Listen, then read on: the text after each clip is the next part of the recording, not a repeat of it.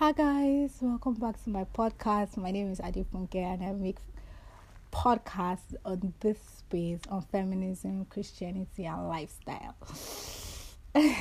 Thank you for always coming back to listen to me talk and pour out my mind. I'm always really excited to do this. Like anytime I just feel inspired to do it, I'm like, yes. Thank you so much if you've been listening. Well, today I want to talk about something that I feel like many people can relate to, but really don't want to say it or keep it to themselves or just don't want to share it. And that is that question, like when people ask you, so where will you be in like 5 years time and like 4 years time? Many people that I know, in fact, let me just say, almost everybody's trying to figure out their lives, and sometimes I feel like that question comes with a lot of pressure, and mostly because the people that ask that question are not asking because they care about where you'll be in 5 years time, in 10 years time. They're asking to measure you.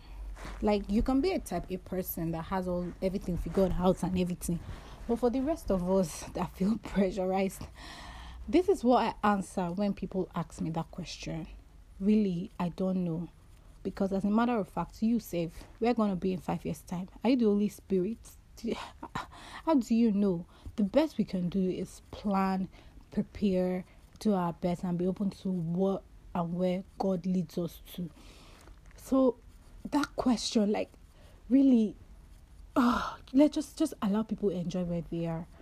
That question comes with a lot of responsibility to try and impress people, and then you just start saying things, you just get off points in a minute.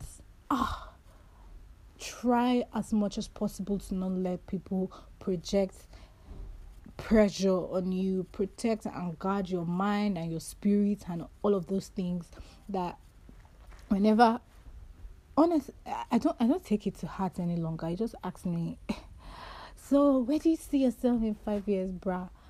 Even you, where do you see yourself in 5 years?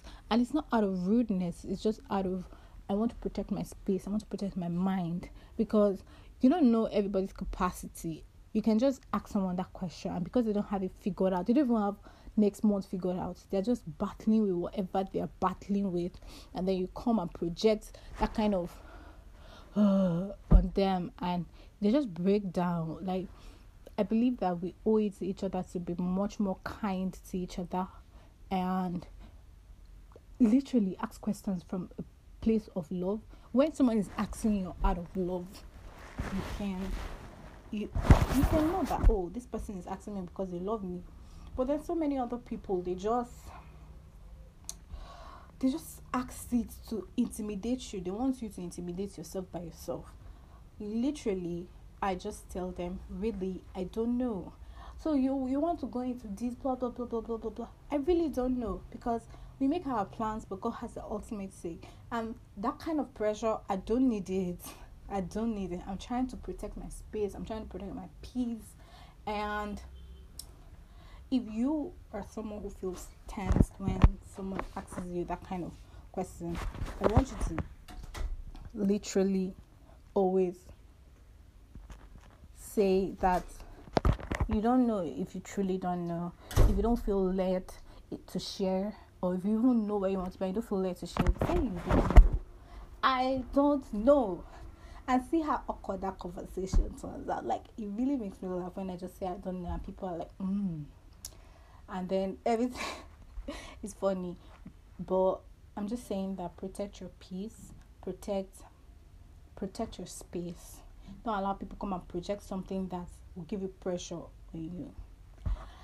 Anyways, thank you so much for listening. If you listened up to this point, thank you. I'm grateful. Don't forget to share and tell other people about my podcast. Thank you. And remember that you're protecting your peace, you're protecting your mind, and that's all that matters.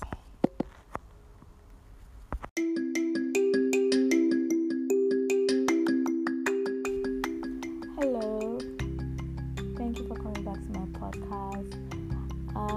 The year is almost over. 2019 is almost over, and it's that time when everybody is thinking about how their year went, what happened along the line and everything. And it's really very easy also to fall into that trap of, okay, I didn't do a lot, or I set out goals and it didn't happen, and all of these kind of things. But I'm here to tell you that, like, I know that some of us had a really amazing year, and if you're among those people that feel like, they are short of what they were supposed to do and all of that, is actually perfectly okay. Like, the year is it's just a mind thing if you think about it. Like, last, it's just a mind thing, and there's still plenty of time for you to get yourself together and do what you want to do, or what you set your mind to do.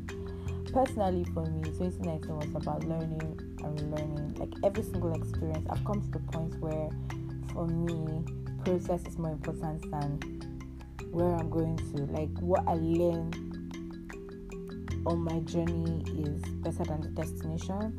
And I think that was one of the things that 2019 gave me. Like, no matter how tough things have been, no matter how I feel like, I haven't done enough, the lessons I have learned, the experiences I've learned, I can literally not get them I can't get them anywhere. And that is why, for me, 2019 is a special year. And I started this year with, a lot of optimism, and I'm happy that I'm ending it with a lot of optimism. Like,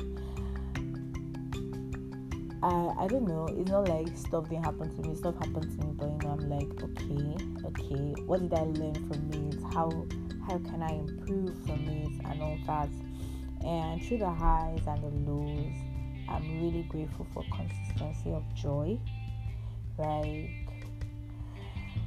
I don't know how to explain it, but I've deliberately decided to be a joyful person, like, in spite of everything.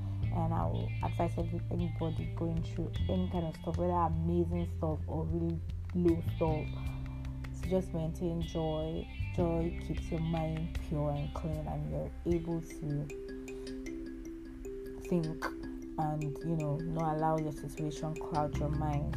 And as we get into 2020, some people are saying it's a new decade, some people are saying it's the end of the decade. Oh, day. Shasha, as we get into 2020, and you want to make goals, I really believe that you should just keep it simple. Do change little things about your daily life. Like, for instance, decide that you'll be a joyful person. Like, change small but amazing things. And that's where, for me, the big growth is, when you're able to do simple daily things in the way that you want them to be.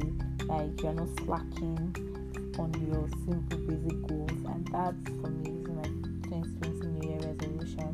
Simple basic stuff. And that's how I want to grow. And I don't want to say that I have like all the spectacular 2020 goals. Like, I just feel like it's time personally for me to do certain things, whether it's 2020 or if the year was 2025. Like, at this point, this is the time to do this, and I want to do this, so I'm going to do this. And I'm optimistic, I'm joyful about the new year, and I think that everybody should be going to the new year with joy and optimism, because if you go with negative vibes, it's gonna give you some negative vibes too. I guess the thing about competing for negative vibes with the universe always wins. So put yourself out there with so much joy, positivity, and God, so that you can make the most out of it. Live and grow. 2019 was about living and growing, and also do more of that in 2020. I'm looking forward to doing more of that in 2020, and On this note, I say thank God for an amazing year. No matter what happened, we are still breathing. I'm still breathing. We still have hope, and that is what matters. Like, it means that we are alive and we can try again.